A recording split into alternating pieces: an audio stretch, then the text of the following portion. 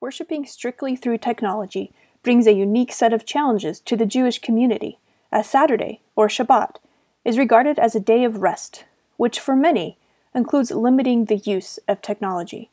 This week, Rabbi Tamar Molino talks with us about how her congregations are adapting to this new norm.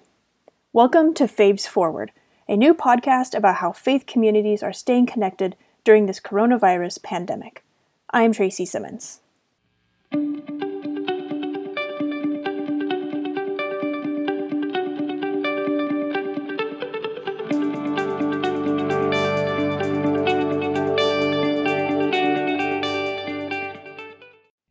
I'm Rabbi Tamar Molino. I am the rabbi of Temple Beth Shalom and Congregation Emmanuel, two different synagogues in Spokane. So, like all other faith communities in Spokane right now, you have shifted your services to the web. So what is that looking like for you guys? So we're doing a variety of different offerings. There is an issue in Jewish tradition about how much technology you can use on Shabbat, on the Sabbath. So that has affected what we're able to do and what works best for our communities. And there's also a distinction there between the Reform congregation, Congregation Emmanuel, and the conservative congregation, Temple Beth Shalom, that they have different degrees of how much they follow traditional law around the questions of technology. So we are in accordance with all of that. We are offering a live streamed service on Saturday morning. That's a conservative service. So it's me alone in our sanctuary, singing and speaking to an empty room, but hoping that there are lots of people at home watching. And that's our Saturday morning, our regular Saturday morning worship service. And then on Friday evenings, Congregation Emmanuel, our Reform congregation, we've been having a Zoom service. Not every Friday. And we are just about this Friday to start a conservative, so a Temple Beth Shalom service that's over Zoom, but it's not a full service. It's actually before the Sabbath starts, but it's an opportunity for people to welcome Shabbat together and to see one another. And then we also have a service on Wednesday afternoons. It's our regular weekday service that is our Hebrew school students and families, but also always open to the congregation, but in particular this way, because there are certain prayers that can only be said in community with a prayer quorum. One of them is the prayer in memory of loved ones. So because we can't do that on Saturday morning with the live stream, because it's just me in the sanctuary, we want to make sure that there are other worship opportunities for people to gather and remember people that they love and see one another's faces and hear one another's voices and have an opportunity to connect. Okay, that's so fascinating. So on Saturday morning, you're streaming live to Facebook. Right. We use StreamSpot, but yeah. Okay. But I'm just trying to make sure I understand, but that's like as simple as can be, right? So that way people aren't having to log on and use a lot of technology. Exactly. So the way that that's set up is that you could, if you wanted to, log on before Shabbat starts and just leave your computer on, which you're allowed to do. And it's an issue of how much you interact with the technology. So it's just broadcasting all the time. And we turn it on also in the synagogue early. And then I just show up and do my thing in the sanctuary, and people show up in their room where their computer is and, participate in services to the degree that they're able to at home. And that's what we do for the Sabbath. So it's less, but then when it's either before Shabbat or on Wednesdays, then we have the more interactive where we can see each other and hear each other. And there's actually been a kind of, the conservative movement makes requirements nationally or expectations nationally for how synagogues follow the dictates of Jewish law. So they've come down and said you actually can constitute a minyan or a prayer quorum over Zoom, which was not the case before. And they've made that allowance essentially so that we can do those things, but they require us to hear each other and see each other. So we can say those memorial prayers, and then other parts of the service that are specifically the holiest parts of the service that you can only do in community. And can you speak a little bit about the importance of your congregation being able to see each other right now and connect in that way? There's no question that we're all feeling a little bit isolated. And so any means that we can offer to connect to one another, I think is incredibly valuable. So we just try to do that as often as we can. And whether that's a class or a service or a meeting. There's always more chatting before and after meetings than there might otherwise be. And it's sort of lovely to see the delight on people's faces when they see people they haven't seen for a long time. You know, often those kinds of interactions happen in the back of the social hall and I don't get to witness it. So that's a plus. Now I get to witness people's pleasure in each other's company. Even for something as mundane as an organizational meeting. It's very important for all of us to be connected to people that we care about, but especially to feel like the synagogue is still there for you. And we're really trying to do that. Absolutely. And is Congregation Emmanuel doing similar? Or are they part of the services with Emmanuel right now? We've always had some services that everybody does together. So we're sort of just promoting everything that way. And then people make a choice as to how traditionally observant they are and what they want to participate in. So we've had some Temple Beth Shalom people coming to the Friday night Congregation Emmanuel services. And I know that we have some Congregation Emmanuel folks following along with the Temple Beth Shalom services on Saturday mornings. And we just do the best we can to reach out to as many folks as we can. So that's the way that it's been operating through until now. Okay, so they have some options. Yeah. Now, are there also some rules about technology in the sacred space that you typically have to abide by? It's that same question. It's not really related to the sacred space as much as it's related to the sacred time.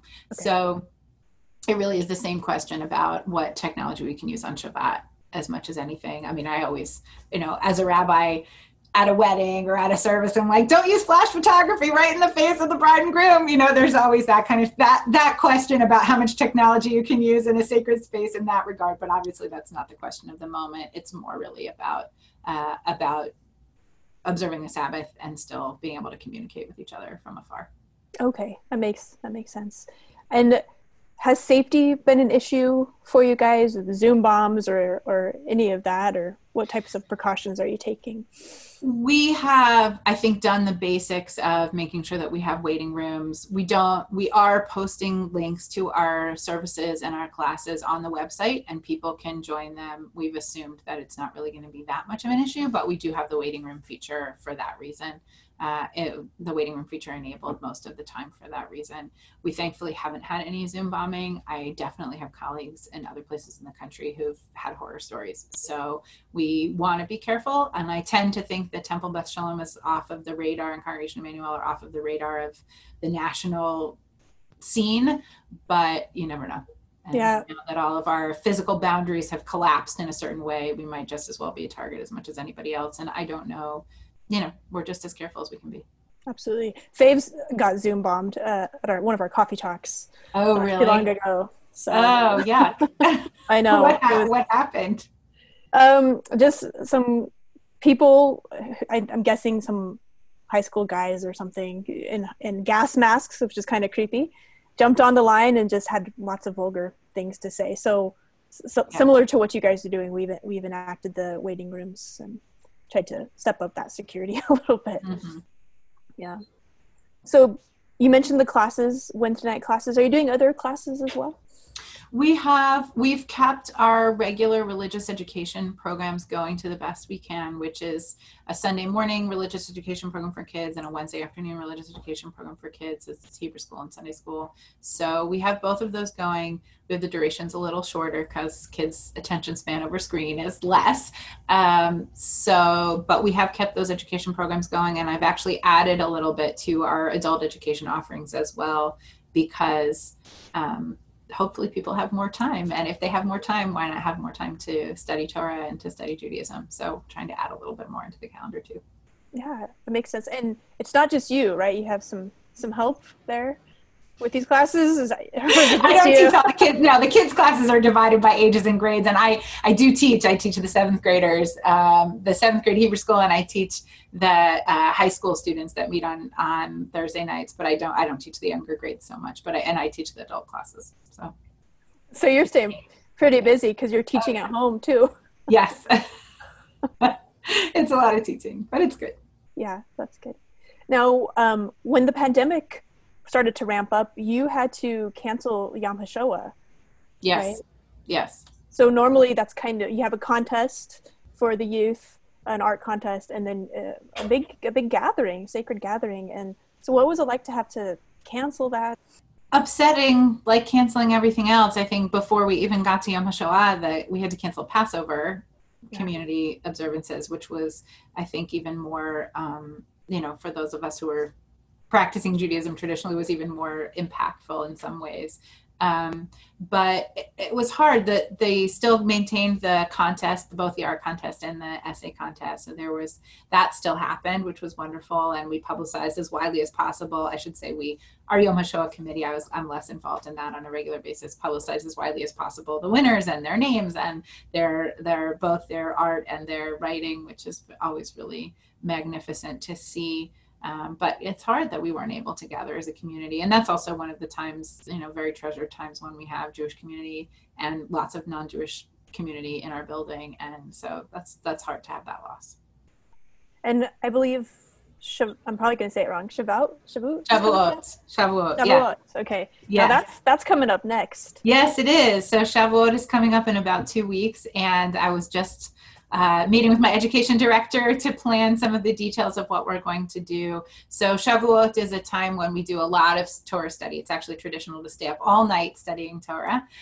So we don't do that in our community. We don't have lots of night owls in our community, but we do try to offer a kind of a series of classes through the evening. So we're working on that. And one of the advantages of this situation and circumstance is that, as I said, our physical boundaries have collapsed, which means people are more likely to take advantage of national offerings. And both the Reform movement and the Conservative movement have put together a series of classes that they're offering. And, why not hear some of the top lecturers around the country if you can, and that's a nice opportunity to offer. And of course there's something lost in that too, that you don't have the same kind of community connection that you would have with everybody in a room together, but there's a little bit to be gained by that too. So we're working on kind of doing a combination of content from elsewhere and then teaching that I would offer.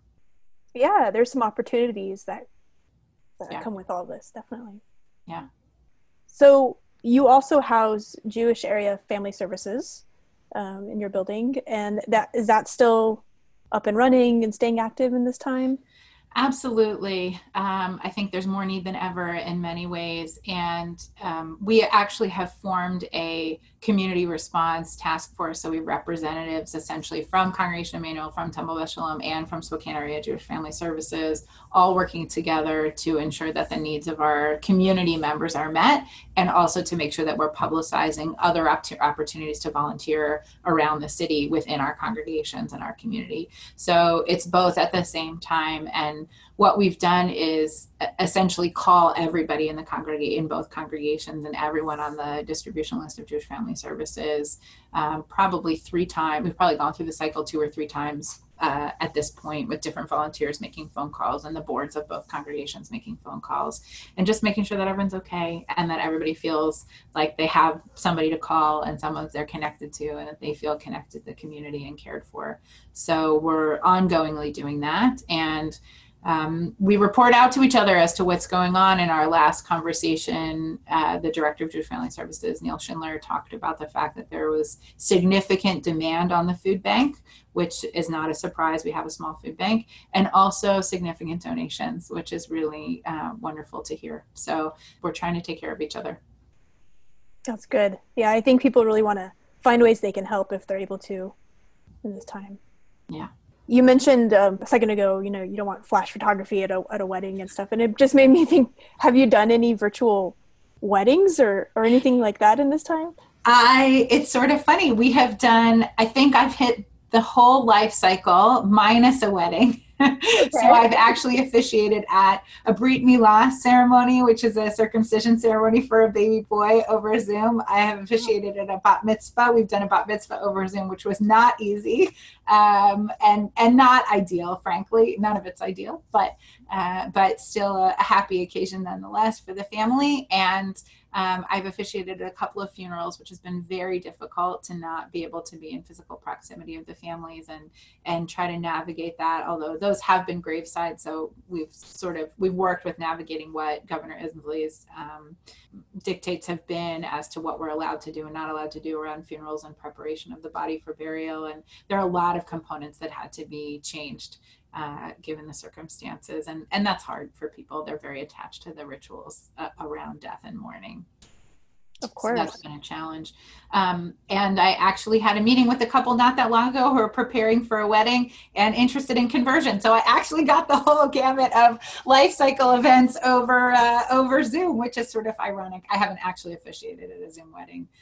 I hope, a blessing of a wedding that's different from a bar mitzvah and different from a funeral and different from a birth is that it can be postponed and rescheduled. And actually, we have also rescheduled a number of bar and bat mitzvah ceremonies too, because most people want their family from afar to be able to come to Spokane and gather and the community to celebrate with them in person. So we've been able to postpone those. Well, what was it like to do that virtually? Were you offering a blessing via Zoom? Is that what happened? For which for the bar bat mitzvah? Oh, well, so for a bar and bat mitzvah, the student, the 13-year-old leads the whole worship service. So we actually had a whole worship service over Zoom, and the bat mitzvah led the service the best she could. She was the one alone in the sanctuary. I was in my office, but over Zoom, and various other people from the community who would have participated in the service were also over Zoom. And we used the webinar format. So we had a certain number of people visible on the screen, and then lots of other people who were watching but not visible. And we did everything that we could possibly do over Zoom. So the same kind of sermon, the same kind of blessing, her doing the same kinds of things. Ritually, we had to modify. We did it on a Thursday morning, so we could use the interactive technology, and there are certain ritual aspects that we had to modify for sure. But she did a wonderful job under the circumstances and really carried herself admirably. The hardest part of these worship services that we do is that we can't sing together. Zoom and technology limits that. And I imagine this is true with so many religious traditions, but our services are pretty much sung from start to finish. And if you can't do it together, it's really hard. And especially for a bar and bat mitzvah kid, I'm used to leading alone a fair amount, even though I miss leading with other people. But for a kid to have to only hear their own voice for a 2.5-hour service is really a challenge. And she rose to the occasion. So it was tough, but also wonderful.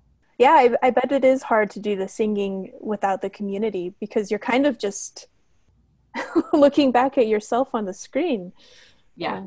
And that's the experience that I have when I'm leading Saturday morning services, and I try to imagine the folks sitting in their seats and everybody's various responses to the sermon that I'm giving, which is hard to do. But I do try to do that. But I think harder than that almost is just not being able to join together, and very much the power of Jewish communal prayer is all the voices coming together. Right. So that's a loss. I kind of imagine people almost doing it in their homes together throughout Spokane, though, Yes. And they do. And I see them. I see their faces singing on the screen, even while they're muted, which is good, because if you don't mute, then it sounds like total cacophony. And there are certain prayers that we have to unmute for, because those are the prayers that you have to have the quorum for. So we do unmute, and it sounds really weird, and then we mute again, and just do what you can. And then for the funeral, was there a Zoom element to the funeral where you were graveside and then kind of had the family there virtually? We did. So the governor's dictate is that you could have 10 people. So we had a graveside service. In one case, we had a graveside service with 10 people there outside of their cars, and some people at the cemetery, but who stayed in their cars. And we all tried to maintain the family was close to one another because they could. And I tried to maintain some physical distance from the family, which was a challenge, but important. And that's what we did in that particular instance. And then we actually attempted to then essentially live stream or Zoom the service for people who couldn't come. And actually the technology fell through, and they could see but not hear anything, which was really upsetting. So I had lots of folks in the congregation email me and ask for the eulogy afterwards. And we did as much of it. We did a simplified version, but that was hard, because that's another bit that I've experienced very much, is that we're all kind of captive to, does the internet work today or not? Are we freezing in the middle of an important moment in ritual, or aren't we? And we don't have any control over that. So we're all kind of captive to the technology and whether it's functioning correctly or not. really affects people's experience of the moment. And that's hard. Yeah. And I think you just said an important word, which is control. And that's something we're all, nothing feels like it's in our control right now. Right. So Right. How are you kind of navigating that and talking to your congregation about that and how to handle that right now? Yeah, I think everybody's struggling with that in a different way individually. I think, as we were talking a few minutes ago, for some people who are introverted, this is a gift for them in the way that they now can conduct their life differently from the way that they had been obligated to do so before. And so I'm always a little bit pleasantly surprised to hear people say, I'm really doing fine. My life's fine. So I do hear that from some folks. But I do think even in those cases, there's definitely this underlying current of anxiety and fear. And we just are all in a situation to do the best we can to stand through it. And I should say we're fortunate in some ways just because Spokane hasn't been hit that hard yet. And yet maybe is the operative word, I don't know. But we haven't, at the beginning of the outbreak, I really thought I'm going to be doing a lot of funerals. And thank God I haven't had that yet. And I'm very grateful for it. And so I think, as always, the counter response to I'm afraid and this is all out of my control is, what am I grateful for today and in this moment? And that's what we have to keep coming back to. Yeah. That's how has your personal faith been challenged or how is it growing in this time, would you say? I imagine like being alone in the sanctuary has some kind of spiritual impact on you. Yes, I think so. I have to give myself that same lesson that I'm giving everybody else about being grateful in the moment when I can. And I think that maybe this instance, there's a weird intimacy to Zoom. And that's something that I found is also really interesting. I mean, we're looking into each other's homes or each other's messy offices or whatever we might be looking at a given moment. That's a much different way of relating in a public setting. And I think for me, that's been in some ways a gift to create that kind of intimacy with members of the congregation that I might not otherwise have. And feel that with them too. It's a little bit sort of breaking down the barriers of the professional versus the personal. And that's both a challenge for me and also a gift, I think. I would say that I don't know that my faith has been so challenged by it because I don't know that it's out of the ordinary in terms of life that comes along, that's fragile, that we can't control. That's a mode that I exist in all the time. And even if maybe just because my profession puts me in a place of being in contact with death a lot, I try not to take anything for granted. And I'm very aware. So I feel like maybe personally, I'm not sure that my faith has been challenged in such a way as I see other people struggling with their whole world being rocked by this experience. And I do think that there is a component of perseverance that I do have to keep reminding myself of, right? We talk about that all the time. It's not a sprint, it's a marathon. And that's the piece where I can see, my own ongoing need to find nurturing with being in touch with other rabbis around the country and gaining some practical advice and also just some spiritual nourishment from what other people are going through. Yeah, that self-care piece. Mm-hmm. Yeah. You're right about the Zoom and the intimacy part. Whenever I visit a house of worship, I'm the one in the very back row. And now my screen is right there with everybody else equally, Mm-hmm. So I think it's a challenge for some of those introverts sometimes to be in these places, but I think it is interesting place to be. With all of this technology and this kind of new way to worship, are you learning anything that you might carry forward when you're able to worship again in person?